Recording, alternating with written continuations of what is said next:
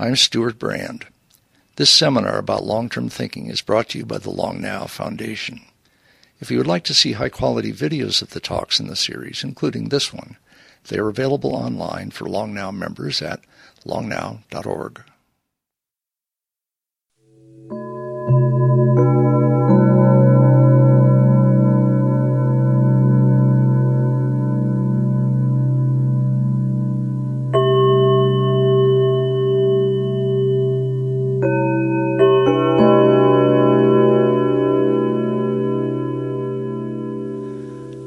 This is a series about long-term thinking.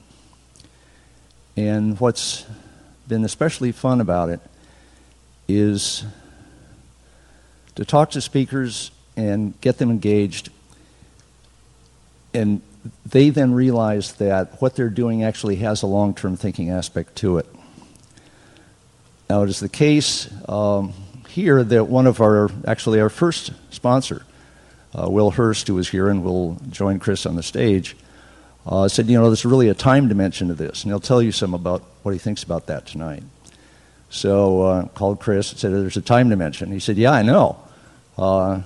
And so we got into exploring it further, and so this talk, in anticipation, just a month or so, of his book, The Long Tail, which is coming out, is part of expanding what has turned out to be an extremely powerful idea. One of those ideas that will probably be around for a couple decades because of the change that the internet has wrought.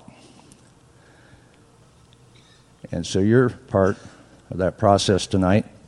I'm wearing the yellow hat as an indication these are the people who collect your questions. We'll bring them up to me and Kevin Kelly in the front. And it's going to be an editor fest. Will Hurst is an editor, Chris Anderson is an editor, I'm an editor, Kevin Kelly's an editor. That's what we do. Chris Anderson, it's yours.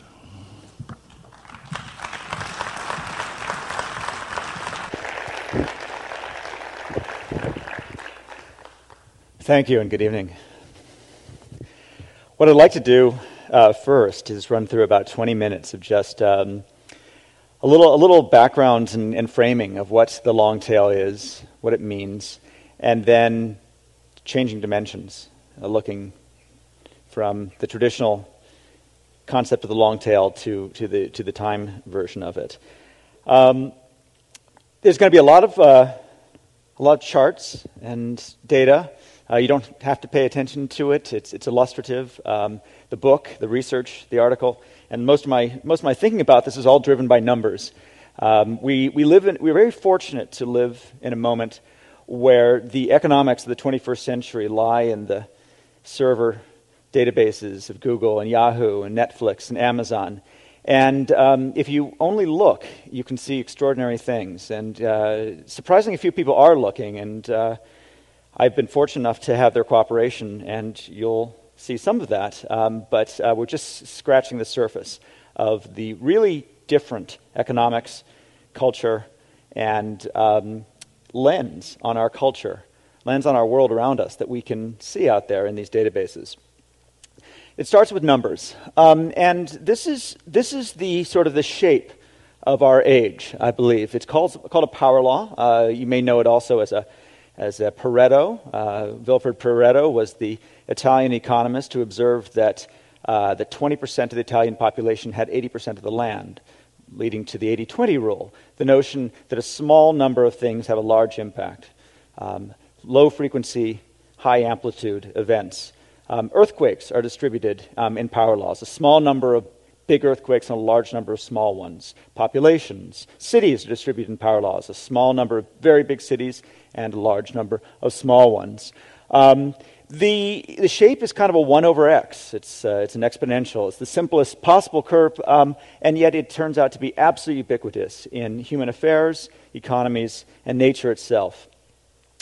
If you plot a power law linearly, it looks like that, with a small number of things on the left, high impacts, and a large number of things on the right. It happens to go on forever. I've cut it off. I've truncated it at a random number. If you plot it log-log, which is to say that each axis now goes in factors of 10, you should get a straight line. Sometimes the slope of the line doesn't matter. It depends on the market. It depends on the circumstances. It depends on the units you're using. But it should be a straight line. unless it's not. This is U.S. box office over a 3-year period. The box office gross is on the left, exponential, in a log scale, and the ranking of the films. The number one film, which did several $100 million, all the way down to about 1,500 films.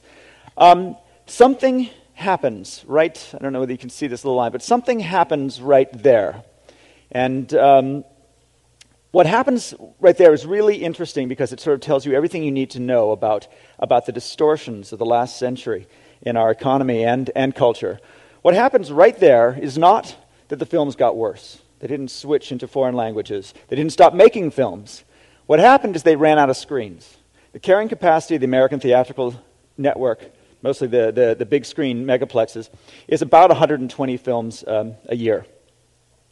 However, the number of films shown in film festivals is closer to 13,000. The vast majority of films never make it to the megaplex. They never get out there. There are not enough screens to show all the films. And so as a result, you end up with this distortion. You end up with the marketplace apparently falling off the cliff. Not because people didn't want those films, not because they didn't exist, not because the films weren't good, but because of a scarcity effect, a bottleneck in distribution. And so in a sense, everything we think about, to the extent that we thought that Hollywood represented American taste, to the extent that we thought that hits were the sort of, were what our society, collective society wanted, it turns out that in fact hits are what the distribution channel wanted. It only had so much shelf space. And so too for channels of television, for radio channels, for retail shelf space. Every one of these traditional ways of distributing content, where I started my research, has a scarcity effect. And every one of those scarcity effects, every one of those bottlenecks ends up distorting the market and by extension, distorting our culture. In a sense, it looks like this. There is the same power law, and yet it just gets hacked off, truncated. But now we're entering an era where you have distribution methods that don't have scarcity functions, or at least they're pushed much further down. The internet has infinite channels and infinite screens and infinite shelf space. And so what you realize is when you go back to that line, you realize this pink bit right here is the latent market that we were missing before because we couldn't reach those products, because we couldn't connect supply and demand.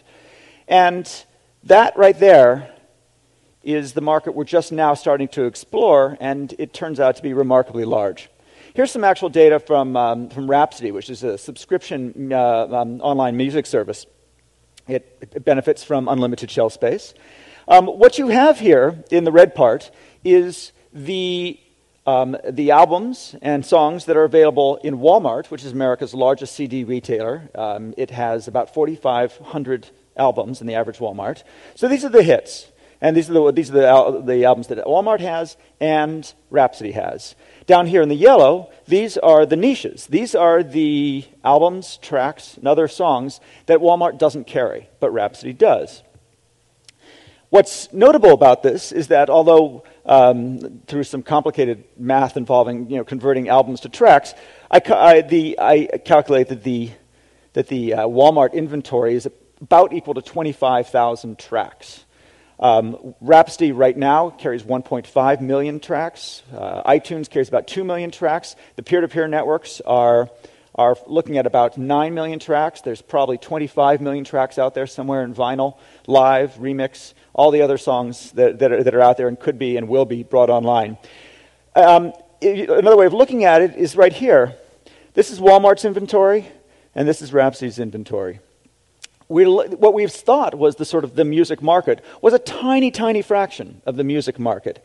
In fact, we're looking at order of magnitude increase in inventory and variety. And so too for DVDs.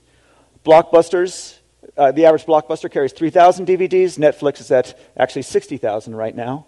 Over here at Amazon, the typical Barnes & Noble or Borders carries about 100,000 books. Amazon's now tracking 3.7. There's probably another 6 million books out there. Bring in the network-to-use book stores, which are now sort of seamlessly integrated into these online marketplaces, and you could be looking at maybe as many as 10 million books in various languages. extraordinary increase in variety. And what you find is that although we'd assumed, the retail channels had assumed that those niche low sellers were insignificant, sub-economic, just not worth carrying. In fact, when you add them all up, those onesies and twosies are starting to amount to significant markets. In music, they are closing in on half the market, is now stuff not sold in Walmart. At Netflix, about a quarter of the market, a quarter of their rentals are things that aren't available in a Blockbuster. At Amazon, it's also about a quarter of the books now sold on Amazon are books that aren't available on a Barnes & Noble or a Borders. All those numbers are growing. It looks like we're trending to an era where about half the market is sold through traditional retail channels, and the other half of the market is only available through these sort of abundant, unlimited channels, such as, with online in particular, but also things like the U.S. Mail, another powerful network, as Netflix revealed. So, let's talk about the time aspect of that. And there I've been talking about sort of mainstream and niche. So, Blockbuster, Tower Records, Walmart, Borders, they tend to carry the hits. When shelf space runs at, the cost of a shelf space for one DVD is $22 a year in Blockbuster. You need a lot of turns. It needs to rent quite often to pay back its shelf space. So they have to carry the most popular items. So that's the way I initially looked at the long tail. Hits to the left, niches to the right. But there's another way to look at it. When you think about it, over time, even hits become small sellers. Even hits, lose their traction in the marketplace, and they sell less. And so the tail is actually made up of a mix of some niche titles and some old titles. For fun, I thought I would just show you two Bs. That's the Bee Gees' first album, and this is Broken Social Scene's new album called Beehives. This one was a number one, and now is ranked around 20,000. This started at around 15,000, a very niche title, just a year ago, and is now at around the same rank. The two of them are right next to each other in the long tail, but one's an old hit and one's a new niche. So we're mixing these two markets together, and they obviously have different behavior. So I set out to quantify this. And what I'd like to show you over the next few slides is really just a work in progress as we try to quantify the long tail of time. So if you tease apart the reds and the blues, you basically have two dimensions. You have one that's sort of, it's niche versus mainstream, broad versus narrow, and the other, new versus old. Both have decay functions. Both have a power law shape. But so how do you combine the two? Well, I realize that there's sort of a topology here. That basically, hits here, their sales decline over time. Well, that's true for niche titles. Their sales decline over time as well. But hits decline faster over time because they've got farther to fall. Niches decline more slowly. And there's some shape in there that will tell you a lot about how to predict the latent demand in a marketplace. So what is that shape and how do we quantify it? Well, this is messy, but that's research often is. What we did is we looked at the top 10, or the number one albums for the last 10 years, and we looked at their current rating. And so what we assumed is that the newer they were, the higher the rating would be. They all started at 1, and the new ones, the one released this week is still 1. The one released 10 years ago has fallen to some other level. So we thought if we scatter plotted it, and then we could sort of, run a little, sort of curve fitting and see whether you can get a shape. And, sure enough, but we can do more rigorous work than that. There's a fantastic, again, we're very lucky to live in a time where basically everything is measurable. Someone out there is tracking it. All these servers have all these data, and increasingly they're available. There's a service called InfoFilter, which kindly let me in, and we started tracking the decay function of albums on Amazon. Basically, the sales rank goes up as the sales decline. So here is a Arctic Monkeys, which made it to here. It was released right there, and obviously in pre-release and pre-sales, it went up the charts. then it peaked, close to the day of release, and then it declined. So that's the decline function of an album that hit number 2 on the charts. Then we looked at other albums. We've done these for hundreds, but this one is a gospel album, also released around the same time. This one sort of started at number 500 and declined, and now it's at about 1,500. So a more gradual decline, a more gradual decay function. So going back to this original chart, you can see that we're starting to kind of, if you wanted to, in music, you could start to kind of have a sense of what the exponentials were, what the constants are to describe each one of these curves.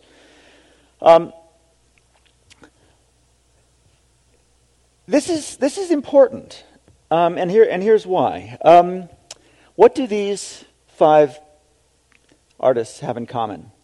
These 5 artists were 5 of the top 10 top grossers last year in the music industry. There is incredible demand for older stuff. Some of it's because it's good. Some of it's because we're nostalgic. Some of it's because we can get it. But these are just the hits. Each one of these did more than $50 million in business last year. But half of the top 10 last year were basically classic artists. I find it odd that U2 is considered a classic artist now, but there you have it. So that's music. I'm going to now plow through a couple of other examples because then we can turn to the interactive component with Will. But it's true for DVDs as well. There's a very interesting service called DVD Station. And what it does is it's got a box with a big hard drive, a terabyte drive, and a DVD burner in it, and a screen. And you can put it in any store. It could be a Blockbuster. It could be just a corner grocery. And you can basically pick a DVD it'll burn, and you can take it and rent it, and you can bring it back. It can have more inventory than a Blockbuster, but it doesn't have to. What it does, more importantly, is it alleviates one of the other problems of traditional retail, which is that it's very hard to find things. In traditional retail, the store is set up for one size fits all. The new stuff is stacked 100 high in the back. The older stuff is randomly put in some taxonomy that may not make sense to you. I remember looking for Akira, the Japanese anime. Is that science fiction? Is it kids? Is it foreign? Is it drama? What section does it go in? You don't know, and often the clerks can't help you. What DVD Station does by being a kiosk, it allows you to have a Google-like functionality. You can search. It has recommendations. You can see previews. You can read more information about it. The 2 limiting factors in traditional retail are inventory and findability. This is an experiment in solving the findability problem. It's interesting what you see here.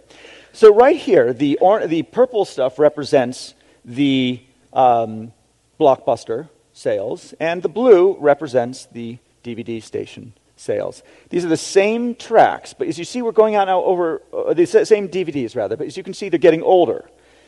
So here's the decay function over time, and what you see here is that the older titles, the older films, sell better, or more popular, when you can find them. Maybe that stands to reason. And then you also see there's this interesting structure right here. These are classics. These are classics that people love. These are things that have passed the test of time, but have been lost in the aisles, lost in the bins of a traditional Blockbuster, but findable through a more Google-like interface. And so what you see is that the curve is flatter, and that that the area under the curve is non-zero. This right here, 5, 6, 7 years old. This is the world of Blockbuster. Just basically, their economics doesn't allow them to care about it. But if you have abundant economics where you can carry everything, you realize that the demand is non-zero. For instance, here's another way of looking at it. This is the demand for 1 year or older. You can see how much larger it is for the kiosk Google-like way of finding, or Amazon or Netflix way of finding it. Same inventory, just more demand for the older titles when you can get past the findability hurdle. What's interesting about the old stuff is that the economics, which we assumed were worse, are actually better. The reason is that the acquisition costs for DVDs have a decay function as well. A brand new DVD costs about $19 to buy, and in Walmart is sold for about $16. They lose money on DVDs initially. Now it's a loss leader, and they make it, and they attract people into the store with these cheap prices, and then sell them refrigerators. Over time, the acquisition cost comes down dramatically. In the fourth month, it's now down to $15, and then right around here, it becomes profitable to sell. And as you can see, the price, the blue line, declines gradually, whereas the cost, the purple line, declines more rapidly. And so the margins go from negative to very positive over time. So because the acquisition costs are cheaper, the older stuff is more profitable. Interestingly, it isn't just more profitable, it's actually more satisfying. Netflix did some analysis on this. Netflix also has the capacity to have unlimited inventory and to recommend titles that you like based on your history, and to give you previews and samples and more information. What they find is that, as I just said, the older titles have a lower cost, and so higher margins for them. But what surprised them is that the satisfaction ratings were much higher on the older titles. And when you think about it, this makes perfect sense. Older titles have passed the test of time. They have the reviews have come in, word of mouth has spread, people know what they think. Newer titles, the quality of the title is overwhelmed by the marketing. In its first week, what you're seeing is a huge flood of marketing from the studios. Maybe you haven't read the reviews. Maybe you hadn't had a chance to talk to people. Maybe the sort of consensus view has not come in, and so you tend to just sort of you're seduced by the marketing because it works. And what they found is that the ratings on the new titles were significantly lower than the ratings for the old titles. So when you think about it, Blockbuster, which because of its need to stack them deep and high and to push, and the sort of studio-driven economics to push the new titles the most, are in the place where the movies cost the most and have the lowest and return the lowest satisfaction. Whereas Netflix is in the part where the movies in the older films, where they push the demand back over time, is in the part of the market where the movies cost the least and have the highest satisfaction. So Netflix is in the sweet spot of the industry, and Blockbuster is in the sour spot, simply because Blockbuster is driven by the tyranny of the new.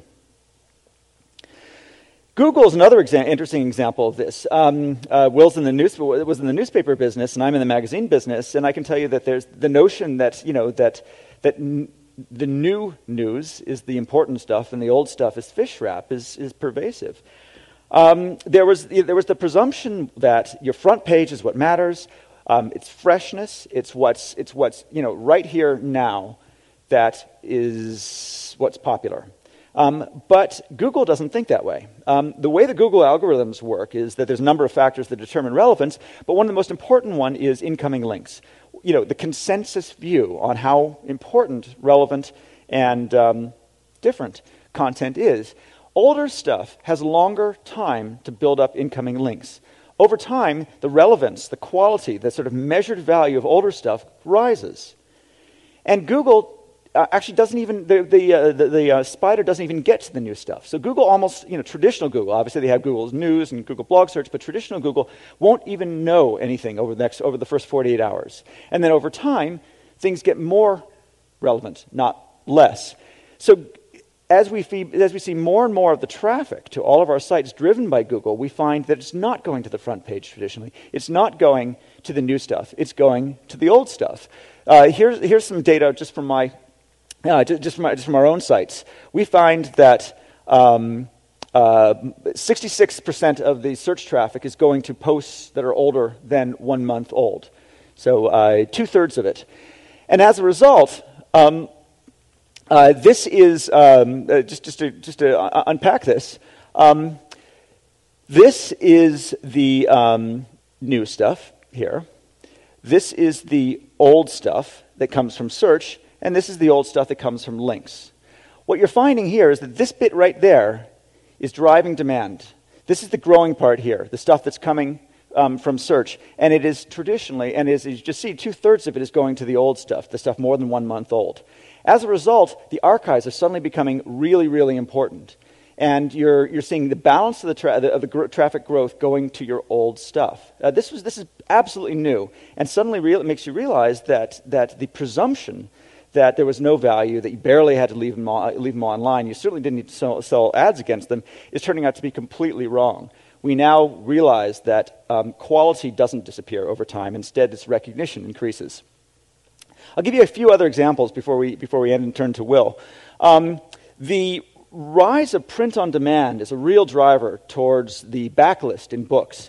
Again, one of the problems with books is the notion of shelf space, the fact that the inventory cost of storing books is significant. How would you store books with near zero inventory? You store them as digital files and you print them on demand. Print-on-demand technology is basically just a big photocopier. Today, you'll buy books from Amazon that are print-on-demand and you don't know it. You cannot tell. Their color, they have proper covers, they have charts, graphics. You can't tell they're not marked in any way.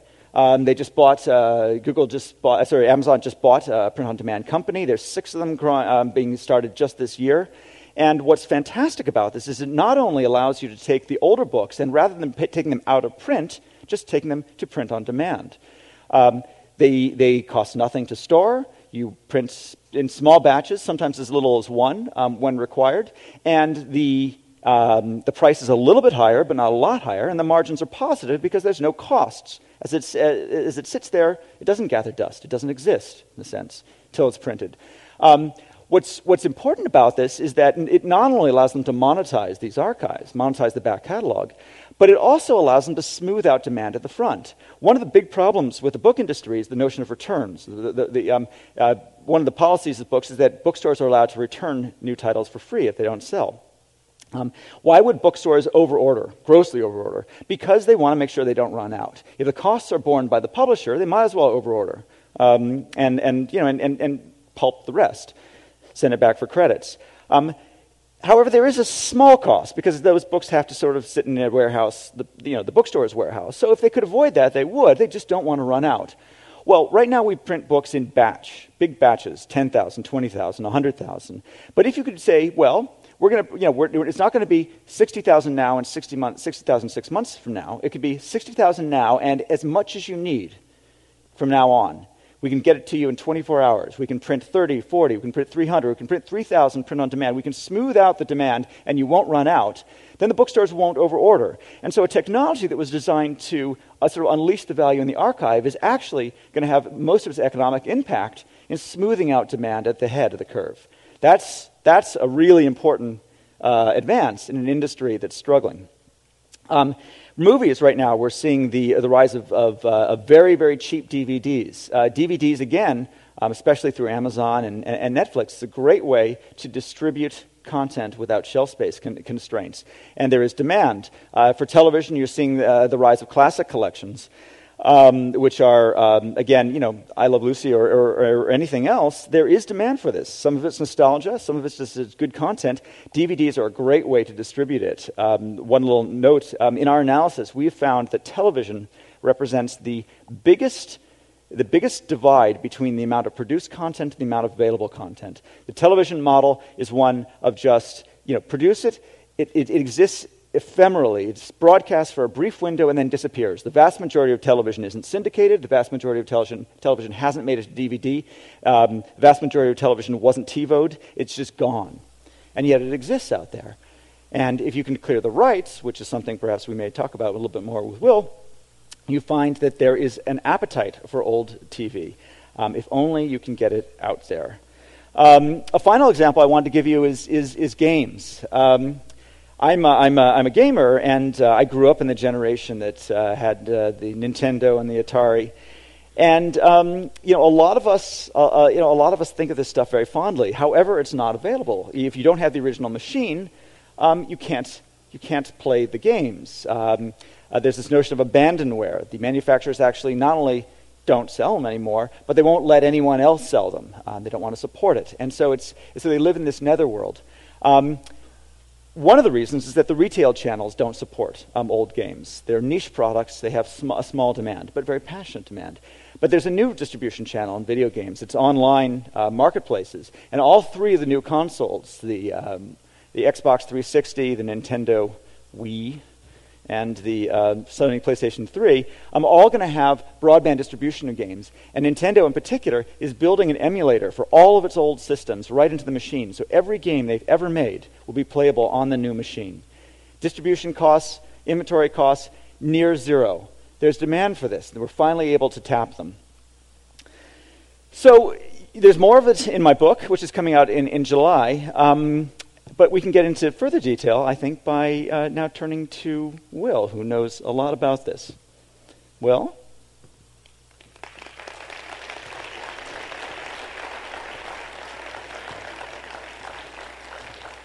Great talk, Chris. Last time I saw you talk on these subjects was down in Ideo, and you added a tremendous amount of dimensions. So I guess the first thing I want to do is maybe just slow the pace down a little bit and go through some of the things that you talked about. But, let's start with, there's two dimensions of time that I'm particularly interested in, and you've probably done the best job I've ever seen of quantifying these things so that we can talk about some of these things in terms of facts. But the two dimensions that interest me is one is sort of an evolutionary process. I think if you're talking about time, you're talking about change and evolution. And certainly in this sort of large sphere of media properties, there are changes in distribution, changes in economics. There are some perpetual things, and I want to come back to that in a split second. But you do see these bottlenecks, and I just like to sort of think out loud with you a little bit. But looking at television, let's take that as the first example. When I was a kid, there were basically 3 networks, and a bunch of other also ran local independents, so to speak. And that was the scope of television. It seemed to satisfy people. But with the technology that cable television brought into the marketplace, starting with out-of-market and better signals and people that had 2 of the networks getting 3, but it very rapidly became all 13 channels could have content. And then there was a creative response to that and a kind of marketplace evolutionary response, because all of a sudden we had MTV. There was nothing like that before. We had CNN, we had Discovery, we had all kinds of new content responses. So I'm kind of interested if the internet has sort of changed publishing, and magazines were changed maybe a decade earlier by desktop publishing. There seems to be a kind of evolutionary pattern when you blow open the distribution, change the cost of entry, you get a creative response. So I wondered if you had any thoughts about, as we blow open internet distribution, as it moves up into video, which is sort of the way a lot of us get news, for example. What's your bet about the? Let's start with the creative community response. Sure. Let's just start with. I'll show you one bit of data on this. So we have a precursor to the internet, which is in the form of cable. We started, as you say, with 4 terrestrial broadcast and 4 networks, and then as people got more and more channels, we started to see the beginnings of an abundant distribution. And then we now have, I guess, 900 channels, maybe even 1,000 channels. This right here, the white line represents the rise of what they call multi-channel, which is basically cable. And it's basically 95. It's almost all homes now have cable. And the black line represents what that did to the networks. Network share. Network share, exactly. And what we found out is that we went from people watching the network 75% of the time back when there was fewer than half the homes had this sort of abundance of choice. Now it's less than 50% of the time is spent watching the network. So what that means is that as people, in 1957, 75% of Americans watched I Love Lucy American homes watched I Love Lucy on a Sunday night. It was kind of the peak of lockstep culture, where we all did the same thing at the same time. The peak of the water cooler era. Now that we find more channels, more choice, we find we're fragmenting, we're distributing across these many channels. The modern equivalent of that is YouTube or Google Video. And we've now gone from 900 channels to an infinite number of channels. We've gone from commercial content to skateboarding videos uploaded. We find that we've gone from a kind of commercial a marketplace where you had to have a commercial reason for making video to an amateur marketplace where you don't need any reason to make video because the cost, everyone has a camcorder and distribution is free. I think what you're finding is two things. First of all, you're finding that the pool of producers is expanding hugely because we've democratized the tools of production and we've democratized the tools of distribution. So, before you needed to sort of have gotten into the machine to get your stuff out. Now you don't have to get into the machine. The machine is, we all have the necessary tools. You don't have to be a member. You don't have to be a member of, exactly.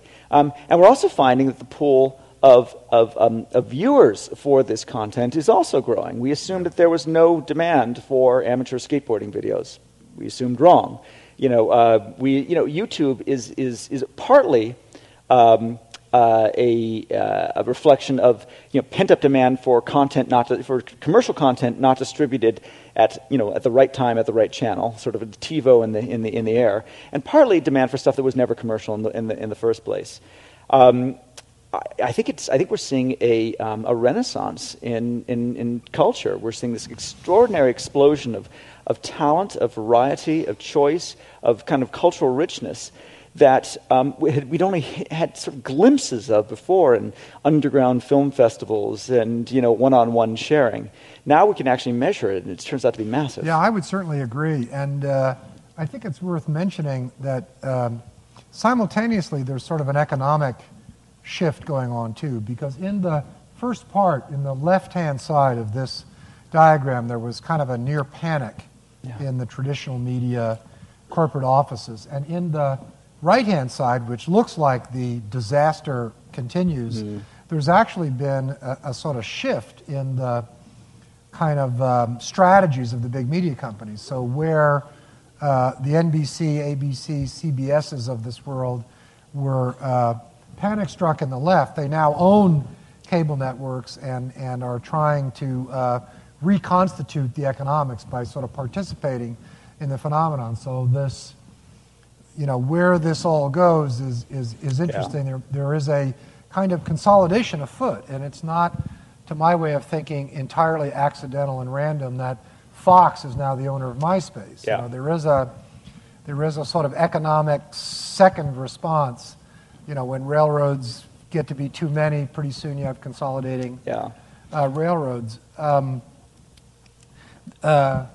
We could talk about this for a while. I think about it sort of in slightly economic terms. Before I was at Wired, I was at The Economist, so I've been sort of drilled in economics. We see, we now see a huge expansion of supply. Oh, and by the way, before you go, I want to also make the point that while this looks like some sort of declining business and, let's all diversify into gold and oil, in fact, the media business during the entire slide here has been, lower left to upper right in terms of total dollars. It's remarkable. So the number of people involved, and the total economic dimension of this phenomenon has actually gone up with the fractionalization of audiences. One of the paradoxes of our time is how the market share of the networks went down, but the revenues went up. Yeah. Every year, the upfront, every year the advertisers pay more and more for a smaller and smaller audience. They had no choice. Now they do have choices. Getting back to the economics, we basically have we have supply, a growing pool of supply. We had all the commercial content, both the stuff made now and the stuff made all over time. So there's that pool of supply now growing because of the democratization of production. And then you have this demand. All these people who wanted not just what's being broadcast now, but also the stuff that was broadcast last week, last year, 10 years ago, and the people who wanted all the stuff that wasn't being broadcast at all, but we just couldn't measure it. So a huge expansion in supply and a huge expansion in demand. So where's the problem? It's in putting the two together. Now, any institution, and often those institutions are sort of broadcast mechanisms that stands in between supply and demand, is going to run into trouble. Fox is an interesting example, is that they're on the supply side. They own content. They have the relationship with the content producers. The affiliates are they're the bottleneck. What Steve Jobs refers to as orifices. Right. Well, there is some roadkill here. There is indeed. So the people who own the content and the people who can sort of catalyze more content want to find a way to reach all this new demand. Yeah. The problem is that as you said, all the money is coming through these traditional channels. How do you manage to? One might argue that the affiliates who are getting killed in this, are really not media businesses at all. They're distributors. They're newsstands. Yeah. So. Well, I just gave a talk at the NAB, the National Association of Broadcasters in Las Vegas, about the sort of decline of the hit. And I hadn't actually realized, this is the biggest television conference of the year, and I hadn't realized that the B in broadcasting means terrestrial broadcasting. And that most of the people there were radio engineers who brilliant people who basically built the incredible communication systems we have now. But their skill set is in sort of tuning signals so they can go out over. Yeah. And I'm thinking, you mean like rabbit ears? Yeah. And I wow, that's the way the industry is still organized around rabbit ears. And there's still a lot of regulation that's based around the ability for you to put up rabbit ears and get a signal, and your constitutional right to do that is a lot of the screwiness of the regulatory environment. Exactly. Another fractionalized media business was magazines. And I think we're both old enough to remember Life and Look, which were the sort of networks of publishing. Yeah. And that business got creamed and became special interest publishing. But something interesting happened out of that, which is the advertising which supported mass market publishing went away or went to television. Mm-hmm. But another kind of advertising, the trout fishing advertiser that advertises in the trout fishing magazine, came in and created a whole parallel industry. And I think in some ways Google AdSense and the application of technology to more rifle shot, what is an ad other than a link? Yeah. It's like, hey, if you're interested in this, might you be interested in that? And I think that's in its infancy, too. I still think the Google AdSense, which is the sort of holy grail of this thing, is really the miniature holy grail, because there's so much more that can be done to try and be smart about. I mean, I think Amazon's book finding and book referencing engine, which is based on collaborative filtering, is about 10 times more interesting than AdSense, which tends to throw up stuff that appears to be relevant, but really isn't. I agree. I mean, it's interesting. We think, an ad can be defined as something you don't want. It's an interruption. Yeah, it's a synonym. Whereas something, but a marketing message that is properly targeted is content. And often you find that if you take a special interest magazine, you take the ads out, the audience is less interested. That's right. But if you take the suppository ads out of the football game, that's okay. It's true. It's true. And if you think about it, what's wrong with advertising on television is the notion of sort of keeping you from what you want by forcing you to watch a message for something you don't intend to buy. The problem is that you've got a one-size-fits-all bucket. You are willing to broadcast the suppository to 100 million people to reach the 2 million you actually, and so 98%. Isn't there an old joke here about? But it's worse than that. It's not half that's wasted. It's 98% of it that's wasted. And so you're willing to annoy 98% of the population and waste the money to reach that 2%. But if on the other hand you could, for example, know who that person was watching. Let's say you're distributing the Super Bowl now on the internet, and you slot the ads in based on what your knowledge is of who the person is, how old they are, where they live, etc.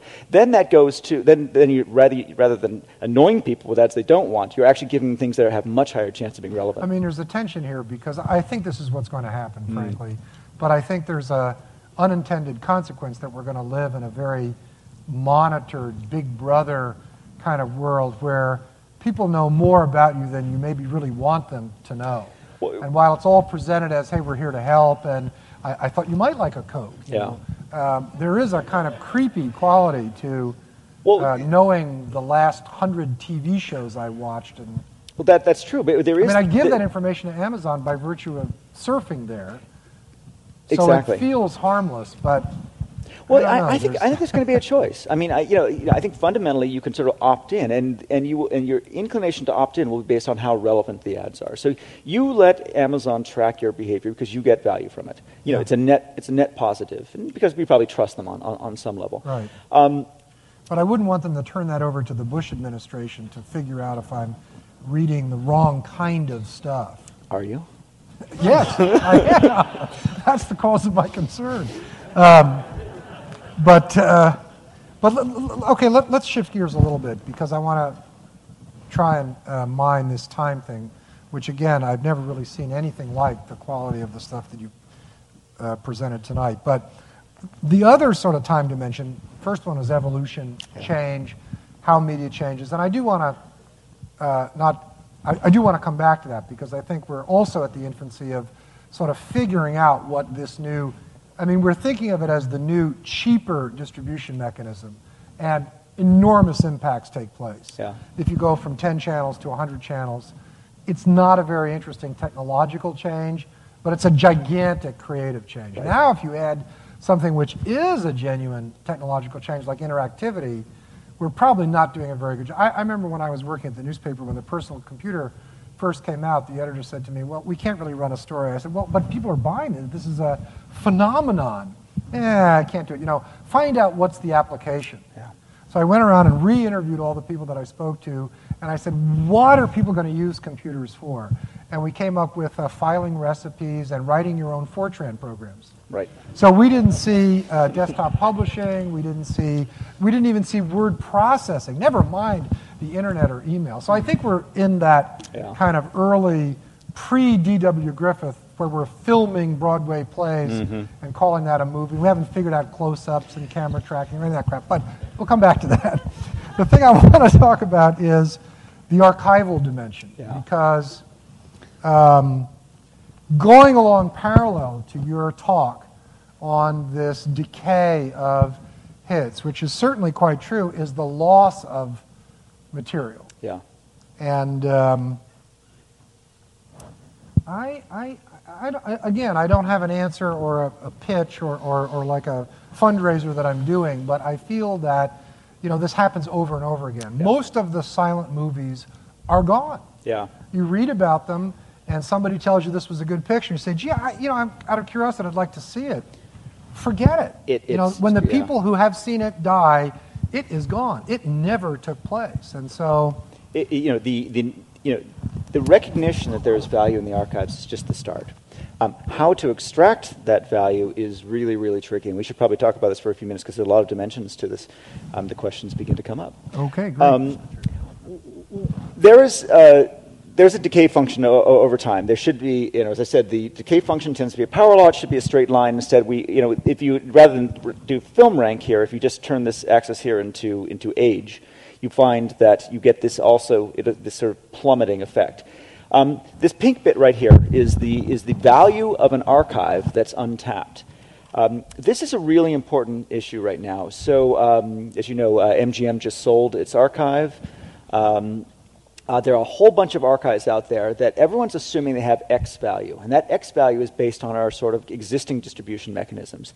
However, if you switch to abundant distribution systems, that value goes up.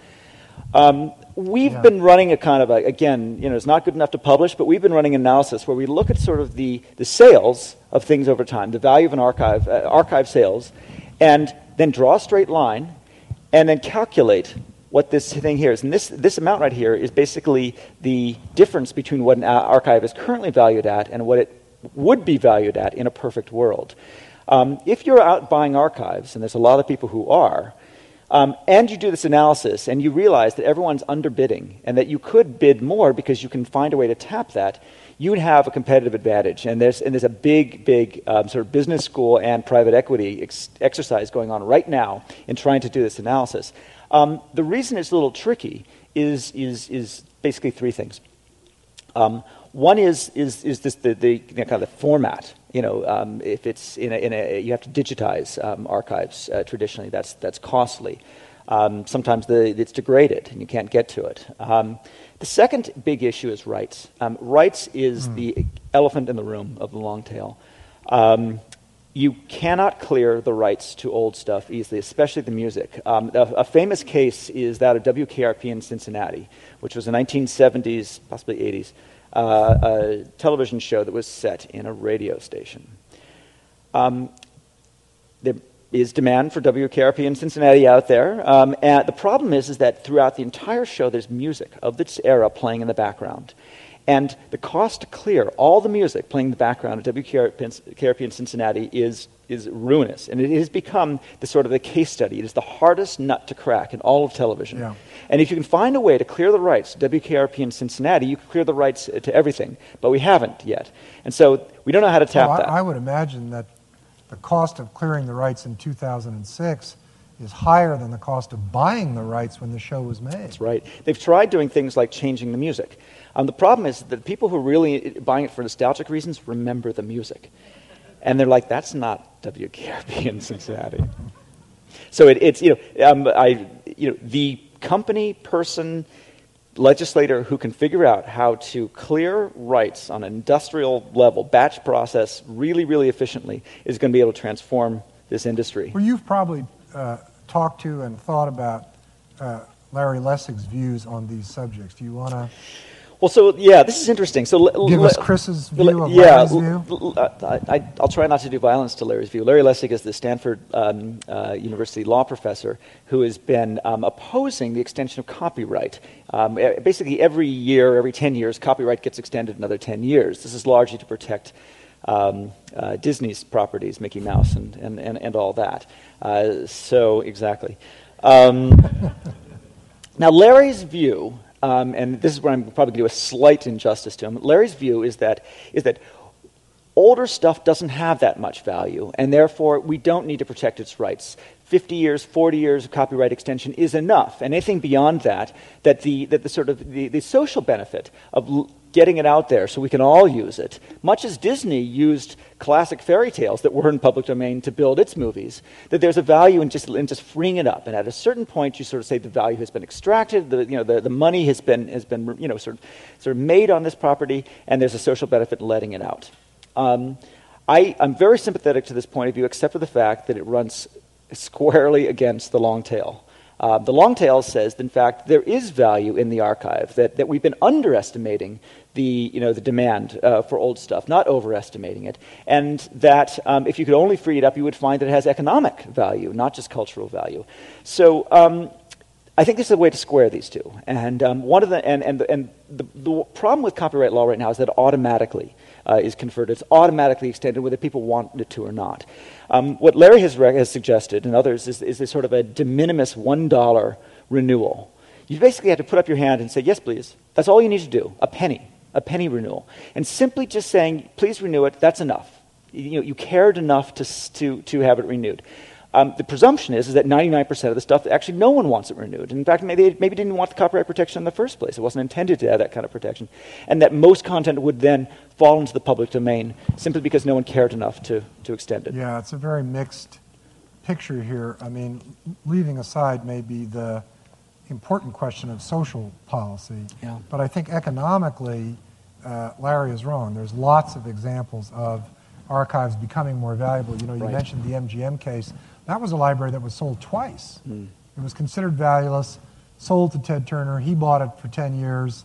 When he finished exploiting it, it was considered valueless again, and now it's sold last year to Comcast and Sony. So it doesn't seem to be going down in value. No, it's going and up. yet the pictures are getting older and older, and they're black and white, and But so yeah. there's that problem. Then there's this other oddball problem of old books. I mean, I think we all know people or have friends who have published a book.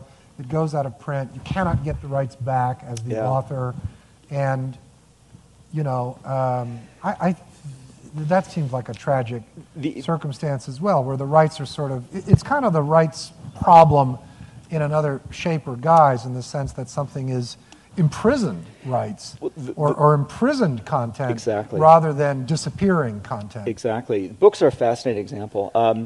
The rise of the secondary market in used books has transformed the industry. So, the traditional notion is that books go out of print and then they're not available. But by simply networking all the used bookstores and basically allowing them, sort of having them type in their inventory and then collecting that inventory in a single place. Libris is one company, it's a local company that does this, but Amazon lists used books right next to the new books. Basically, it has created a liquid market in used books that makes it so that nothing ever goes out of print. If it's not available at the top line, buy it new. It's available at the next line, buy it used. The book is often in sort of similar condition, and the only difference is that the author doesn't get any money from it. When you buy it used, you pay the used bookstore, but nothing goes back to the author. And this notion of reselling old books is great for our culture and for us as consumers, that we now, out of print is out of fashion. Out of print is no longer meaningful. But it doesn't solve the problem from the author's perspective. And you're right, it's hard for them to get back the rights. And sometimes they don't even want to, this is an interesting thing, sometimes they don't even want to switch to print on demand. Because print on demand books tend to be more expensive than new books. And a lot of authors say, if you make me a print on demand book, you're going to keep the book. You're going to keep it in your catalog. It's now going to cost twice or 50% more than it used to cost. And I'm not going to get, and my sales aren't going to go up. If you would give it back to me, I would, talk to a more, creative publisher, and they would market it, and they would give it the audience it deserves. And you by turning it into a print-on-demand book, are actually ruining my market. And it's a debate not yet solved. I don't know about the dollar to renew, but I do think there ought to be some sort of principle in law that if I bought the rights to something, and I own them, and I tie them up, and I'm supposed to be economically exploiting them, and I'm not doing that, then I think they should revert. It should be, okay, your time's up. You have to either keep paying me and keep... what I hate to see is a filmmaker makes a movie, struggles to get the thing funded, and then can't hang on to any rights, because in order to get the theatrical release, you've got to give up rights. And the contracts read, on any planet, any universe, known or unknown, technology, invented or not invented, or...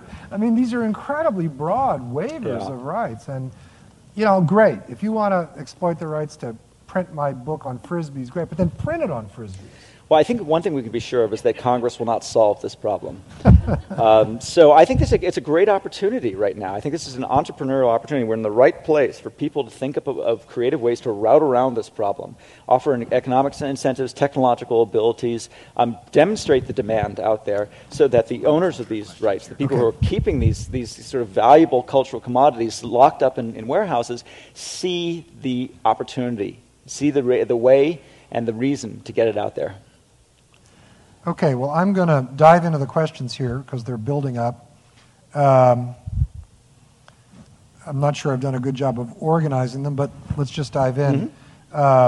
Question, not all niche content decays in popularity. Some grow out of the niche and become more popular as they get older.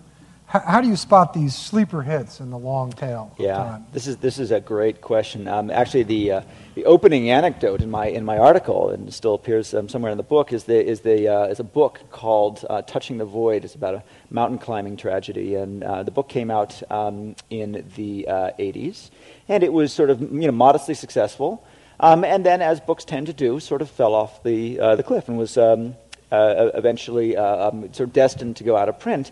And then Jon Krakauer released "Touching the Void," Into Thin Air, which was another big hit. And people said, there's a book a lot like this book that I remember, and they sort of, mentioned it, and someone sort of did a little work and found it and wrote about it in the reviews and in Into Thin Air, and people checked it out. It's like, it's fantastic, and they rediscovered the book. And then, 2 years later, "Touching the Void" was outselling Into Thin Air. You see this often when someone dies, for example. You often see their body of work becomes more popular. When an actor releases a new movie, the old movies by that actor become more popular. So there's always opportunities for confluence of events or sort of increase in celebrity can drive demand back into the catalog. It's a funny point. You're absolutely right. There are, when you see a movie star die, you'll see a spike in the DVD rentals of their titles. It's just right there like a... here's a question from Kevin Kelly. Chris, are you suggesting that technology does not change the power law, only exploits it more fully? Does that mean that the shape of the curve will be the same in 200 years? Once we have access to infinite shelf space Is that the end of history? Is it possible technology can alter the power curve itself in the long term? I think Kevin is not asking the question it sounds like, which is like, does the shape stay exactly the same? Obviously, as the tail grows, the curve becomes a little flatter. It's still a power law, but it's not quite as steep. The hits aren't quite, the ratio between hits and niches is, sort of evens a little bit. But I think he's actually asking another question, which is that do we stop having power laws altogether? Do we actually go to a sort of a straight line of demand? Equidistributed. Yeah, Kevin, is that what you're asking? I think the answer is no, and let me explain why. Explain why I think that. So 3 factors make a power law. You need to have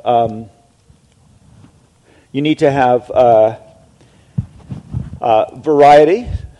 So lots of different things. Inequality, some things, depending on whatever your measure is, some things better than the others. And then something that economists call network effects. And you can think of that as word of mouth.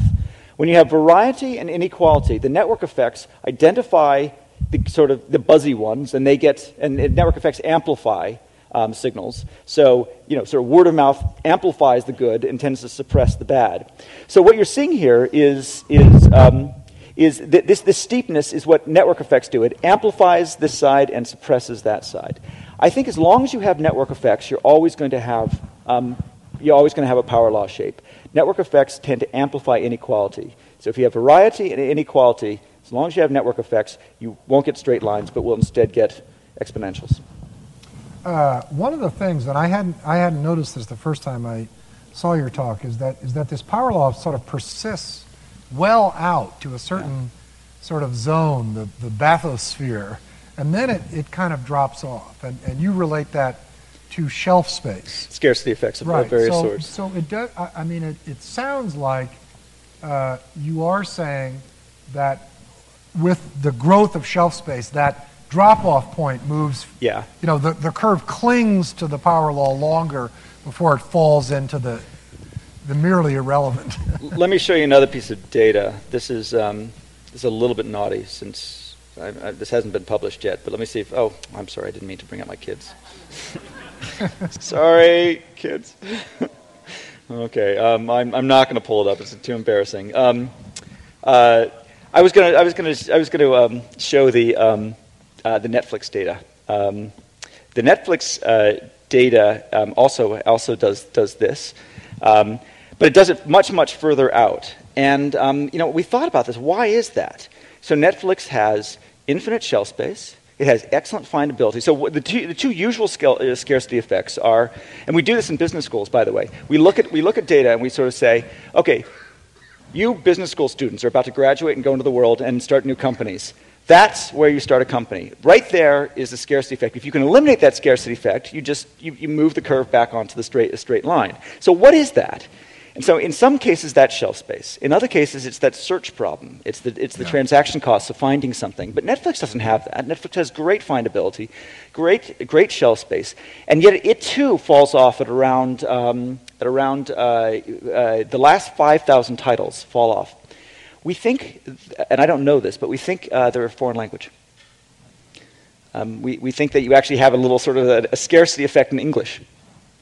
Well, one thing that I think I would argue is a permanent feature is that there will be a left side of the power curve. I don't think there will be an equidistributed sort of curve, even with infinite and beyond shelf space, because there's sort of a need in the world for Super Bowls and these occasional events.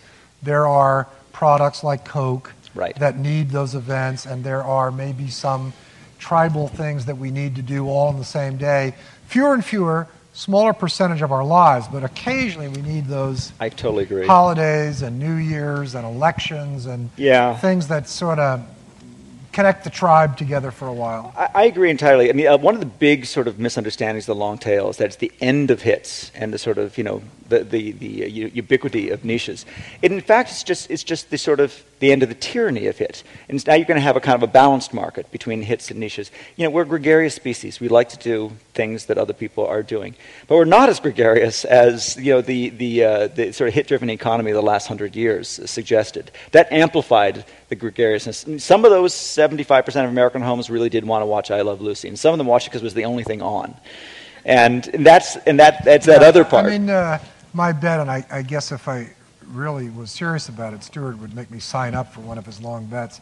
But my bet is that in 50 years, there'll still be 7 studios. There'll still be a handful of corporate entities that are trying to make hits. Yeah. Even though they may have a vanishingly small percentage of the total audience, there's going to be a need for that part of the ecosystem. Let me. I can pull up something that will speak to that precisely.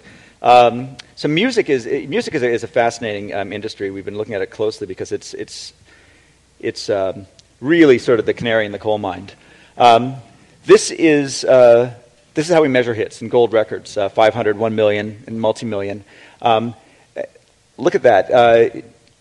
2000. It turns out that NSYNC's second album, No Strings Attached, released on March 21st, 2000, was the high water mark of the blockbuster century. Notable. It's very poignant. It's the first day of spring of the new century. It was 5 days after the NASDAQ crash. It launched Justin Timberlake's career. And it was it sold 2.4 million copies in its first week, a number I believe will never be passed. There will never again be an album as big as No Strings Attached. To get rid of bad theories. Yeah. I guess the other thing I would say is I do think, and sort of thinking about Kevin's question one more time, that there is a different sort of physics working on the curve when you get into millions of channels. Then these promotion problems. My partner John Doerr is fond of saying that every great internet business has been based on finding a needle in a haystack. Yeah. But these search problems and what the filmmaker tends to think of as the promotion problem. I interviewed Paul Kagan many years ago and sort of pre-visualized with him this world where the filmmaker and the film viewer would connect together. And he said, this is sort of a Silicon Valley fantasy that all it really takes is somebody with a story and somebody else that wants to hear it. But there's a middle piece wheel called promotion, and that's what the studios really do. It's not just distribution. It's not just funding production. There's this hoopla element. Now, when you get to 1 million titles, I don't think you can do it by buying television time. You can't, exactly. So social networking, to some extent, is becoming the new way in which we can automate word of mouth, and we can provide sort of new generation promotion. I mean, if you ask Reed Hastings, the CEO of Netflix, what the most important thing about Netflix is, he won't say it's, infinite variety, or unlimited rentals or no late fees. He says it is the marketing power of recommendations. When you think about it, it costs Netflix absolutely nothing to recommend a title to you. It sees what other people liked, it sees what you've rented in the past, and it reconfigures its storefront, as it were, to give you something that it thinks you'll like. That has all the power of advertising. It's just like marketing. It's the same effect of marketing, but it doesn't cost anything. And the notion of zero-cost marketing is the silver bullet, for films. Well, you almost need it because the longer part of the tail chokes if you don't find some way to find things. This is what Google came along at sort of the right moment when the traditional search engines weren't doing very well. I have a close friend of mine in Silicon Valley who came up with the idea for a pre-Google company. Okay, here's what we'll do. We'll let people buy their way up the relevance ranking. Yeah. And this had the effect of sort of polluting the quality of the search results. And Google sort of arrived on the scene and said, we're not going to do that. We're going to have an ad-edit separation. Mm-hmm. Wow, what an amazing, novel idea. But, I wouldn't really want to read the New York Times reviews of movies if I thought the number of stars correlated to the ad budget of the studio that made the movie. And this is what was happening in the internet. But you do have these problems when you go to 1 million titles. You've got to have an honest way to find things and to be recommended things. Absolutely. I think the marketplace solves this one. But just to your point about movies, here I wanted to show you one. You think of this as being the golden era of the blockbuster, but the proportion of the total revenues that are blockbusters is falling, and the cost, which is mostly the marketing cost and paying the stars, is rising. This is the television graph moved over. This is, you know, Yeah. even Hollywood, which we thought was the last remaining blockbuster industry, the wheels are starting to fall off there too. Right. And this year, as you know, box office was worst year, I guess, worst fall in 20 years last year. And I think there are more film festivals today. There's sort of one or two every night of the year as opposed to a handful of festivals. So we're okay. Let's do a better job on questions. Can you relate the long tail to the current trend on the supply side where consumers are becoming creators? Oh, absolutely. I mean, this is you know, I mean, again, the YouTube phenomenon, MySpace, Wikipedia, the blogosphere. This is what when I talk about the democratization of production, the democratization of distribution. You know, we're talking about blogs. We're talking about uploading, you know, videos of yourself lip syncing. They're the most popular ones. You know, I bang on a lot about this sort of elitism that we've had that professionals produce. Yes, professionals produce, and the reason professionals produce is because only they had the keys to the machine, the notion that you needed a printing press to be a publisher. Every blogger right now has a printing press. Everybody who has a broadband connection has access to a video distribution network that rivals the biggest studios in terms of its reach. So I think that that you're seeing the rise of kind of mass amateurism. The rise. We've had this assumption that talent is sort of scarce, and that you need this sort of big filtering process to identify the good people and let them into the machine. It turns out that talent is very widely distributed. Far more widely distributed than our distribution institutions.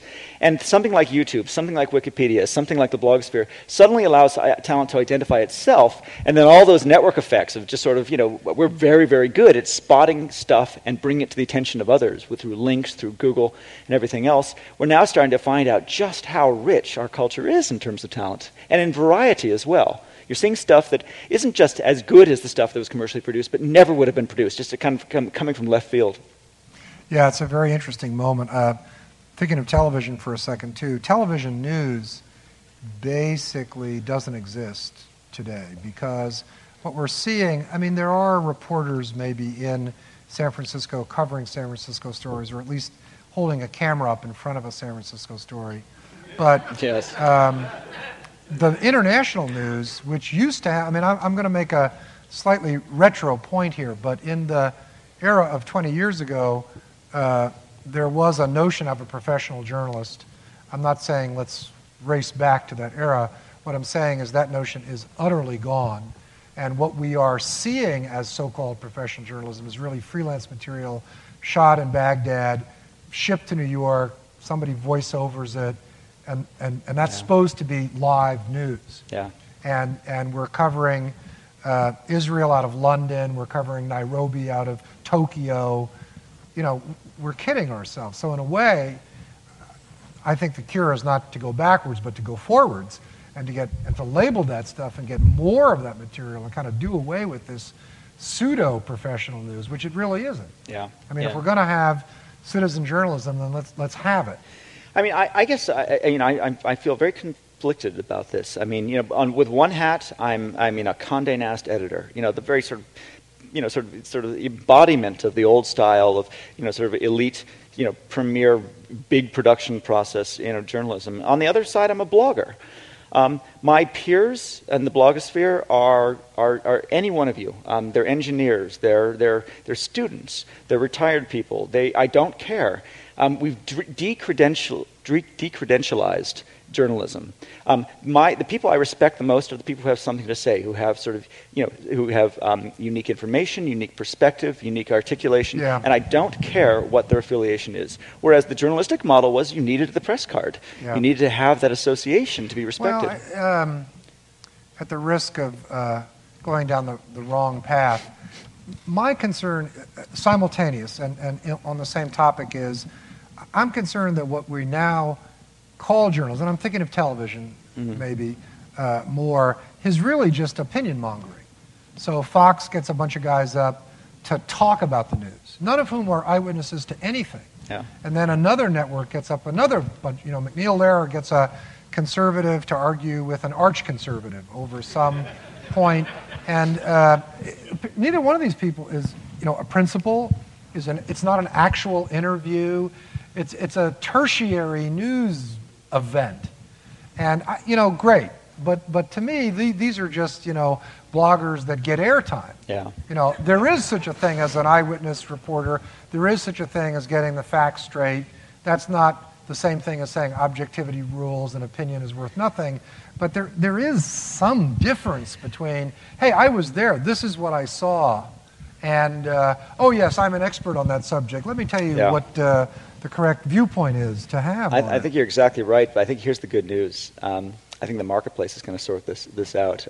Once upon a time, if there were only so many channels, there was a kind of a social responsibility for those channels to be good, to be responsible. Now when there's an infinite number of channels, if they suck, they're going to be replaced by somebody who's doing it better. Yeah, well, I bring it on. And that is a little bit like this question, because this is kind of got to go one way or the other question. Does the fractionalization of channels in all media types, does it portend a better, higher quality of social evolution due to more experimentation, or a lower quality due to the lack of cohesion and cooperation? Yeah. It's a great question. This is the whole kind of, sort of, is a balkanized culture a good culture? I have a chapter on this in the book. Unsurprisingly, I think that it's a net positive. What I think is that we're going from an era where we've been sort of, because of the incredible, powerful broadcast technology, which broadcast is a great way to sort of reach a lot of people with a small amount of stuff. I think that our linkages, to the extent we've been watching the same things at the same time, listening to the same things at the same time, we have sort of very, very wide but shallow links with each other. The fact that we both watched I Love Lucy is not really a very strong, connective tissue between us. Now those weak links are breaking. Instead, what we're doing is we're having more tribal culture, where what I do is I find my passions and I can pursue them to the ends of the world, and I can find people who share my passions. And so now I have a smaller number of tighter connections. So I think we've gone from, you're right, on some level, we as a nation are not one sort of, lockstep culture. But I think what we've discovered is that within our country has been a sort of a depth and a variety that was suppressed by the economics and physics of broadcast, and we're discovering that we do have these passions that we share with people who aren't around us, but we can find them elsewhere. What this does to politics, what this does to our sense of being an American, what this does to our sense of being part of our time, we don't know yet. I think it's going to evolve, but I'm optimistic that tighter but fewer connections are probably going to be a net positive. Yeah, and I'll just chime in behind you, because I think in terms of my own taste, I really prefer to be disagreed with. I learn more that way. I don't really want to be in a culture where everybody is like me and we all agree and we're right, and it just seems icky, awful. Okay, question from Mark. It could be argued that current classics benefited from the marketing forces of their era to ever become or be deemed a classic. How do you think the long tail affects the factors that determine what is a classic in the future? Yeah. It's not just as simple as quality will trump hype. Is there more to it? I think it might be as simple as that, actually. If you go back and, it's an interesting exercise. I wish I had the chart here, but if you go back and look at the Academy Award winners, or even the number one films from the 40s, 50s, and 60s, it's amazing how many you've never heard of. They just disappeared. They were like the biggest film of their day, and they're gone. And yet some of the films from those days aren't gone. So I think that time does actually, time plus quality allows, the winners to rise. Well, I do think the time thing, and it's illustrated by your quantitative stuff, but I do think, you're talking about the sort of random quality of something that's being promoted as a hit. Yeah. And maybe it becomes a hit, maybe it doesn't. But the promotion sounds pretty Absolutely. good. The actual experience is a little more random. Now, when the thing is 20 years old, it may be for me or it may not be for me, but I pretty much know what it is. Yeah, exactly. I know what a John Wayne movie is. Yeah. It's not like, what is that? And so I think there's a sort of relaxation effect that is underlying some of the numbers that you talked about, where it becomes sort of located. And maybe it changes over time slowly, but it's a known thing, which is why there is a satisfaction, because I don't get accidental stuff. I know what I'm looking for, Exactly. and indeed I'm able to find it. Exactly. I think being able to see past the marketing blitz actually reveals the true characteristics of the product, as determined by the wisdom of the crowd. Okay, we have at least two more questions. The long tail, although formerly truncated, is now open for business. This presumably means many more fringe concepts, once excluded from the big screens, are now accessible to us all. What do you think are the political implications of this? Yeah. You answer that one. I'm in a sour mood about politics. Because I worry a lot that we're becoming an opinionocracy, and I am a little bit on a soapbox that I enjoy that. I'm a participant. I'm a consumer of it, but I occasionally like to be refreshed by somebody with facts and numbers, and I was kind of tricked into believing in this scientific method that we could disagree, but we might reach a proposition that we could then sort of settle by the facts, and we could make a bet, and one of us would win and one of us would lose. And I would hate to see the sort of everything is equal and everything is relative and objectivity doesn't exist become opinion trumps reality. So that's my little soapbox about the sort of momentary degradation of political discourse as we're democratizing and opening things up. I agree. I mean, I'll hazard a kind of a structural theory about what might happen with politics. Maybe the two-party system is a scarcity effect. Maybe it's that we just don't have a way to tap the diversity of opinions, the diversity of views that we have, and we have to collapse this kind of distributed function into this two-hump function because we don't have a better way.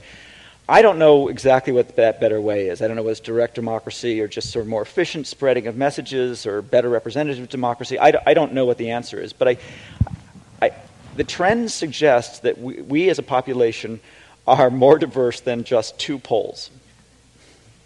So one can hope. This may be the last question, and then we have to wing it, Chris. We finish. How do the editorial roles change as the distribution bottleneck opens up? As editors, how do you feel about these shifts?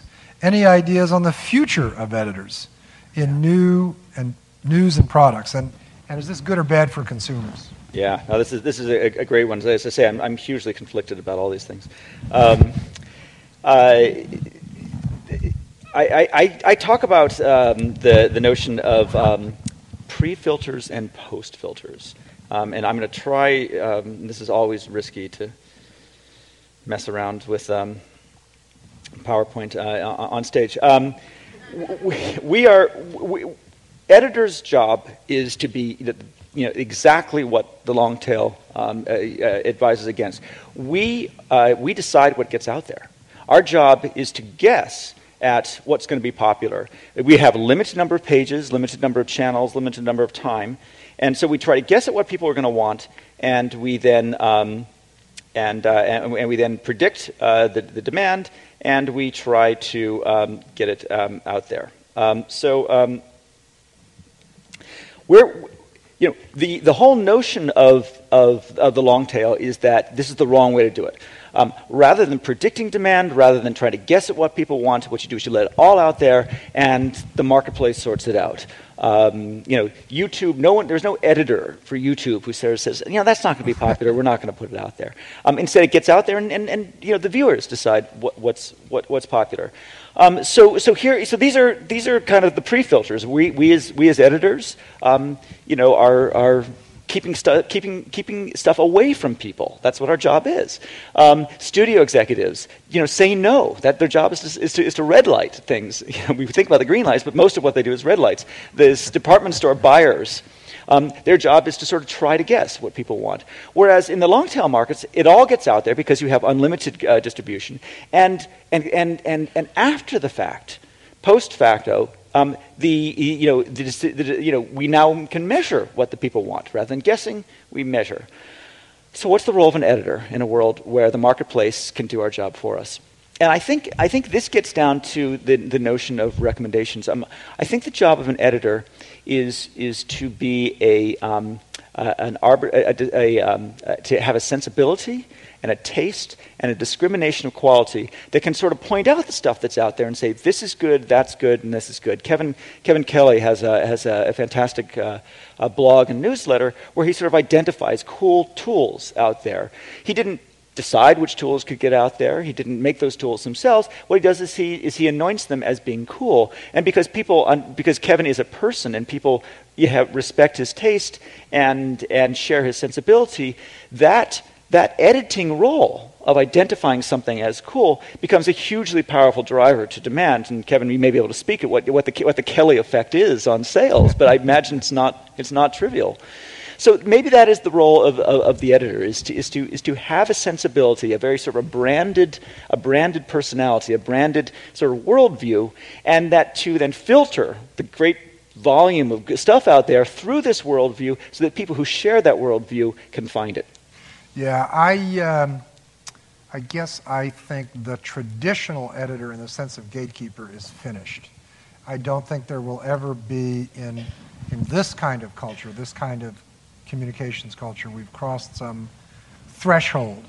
And I think the traditional, dare I say it, sort of Hearstian model of somebody that can make someone a king or ruin somebody, I think that's really just finished. Yeah. It just isn't going to exist anymore. I do agree with you that I know people, and maybe we all know people who have great taste and whose movie recommendations are remarkably good. But even critics, I think, have lost some of their power, right? I mean, I'm interested in critics now more because they write well or because they think like I do. And I'm not going to go to a restaurant or not go to a movie or read a book or not read a book because some critic tells me I should or shouldn't do this. It's just finished. Yeah. There also are other sort of mechanisms of sort of emergent behavior reinforcement. I'm almost done. Where I find that if you, a friend of mine has a website where people sort of pick interesting videos on the net, and all he has to do is show people whose picks are liked by other people. It doesn't even have to tell you why these picks are good or what method this person uses, but the community says, oh, that's how you become a well-read blogger. Okay, I think I know what's going on. And they almost model the behavior without an editor sort of saying this is interesting and that's not it. It's not even a kind of democratization. It's an emergent behavior of the community. And then the last thing I would say is I think editors might still exist as coaches. Yeah. I mean, I still think it's fun to work with a young writer, help them become better, suggest an idea. Hey, read this book. This is the kind of writing that reminds me of what you're trying to do. That part of editing still exists, but the gatekeeping part is finito. I'll finish with just one little irony. My book on the rise of niches is being published by Disney. Disney's book subsidiary, Hyperion, is my publisher. I didn't need them for distribution. I didn't need them for production. I needed them for advice. They made it a better book. They edited. They did what editors used to do, which is make things better. And I think that may be their role going forward. Great. We're all editors.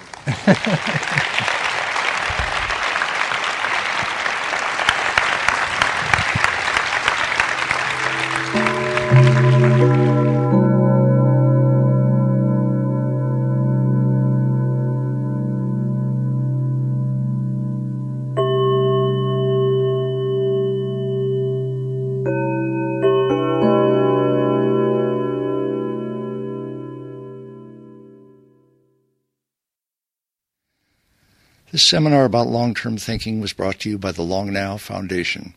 Thanks to Fora TV, you can see high-quality videos of the talks online by joining Long Now as a member at longnow.org. Thank you for listening. I'm Stuart Brand.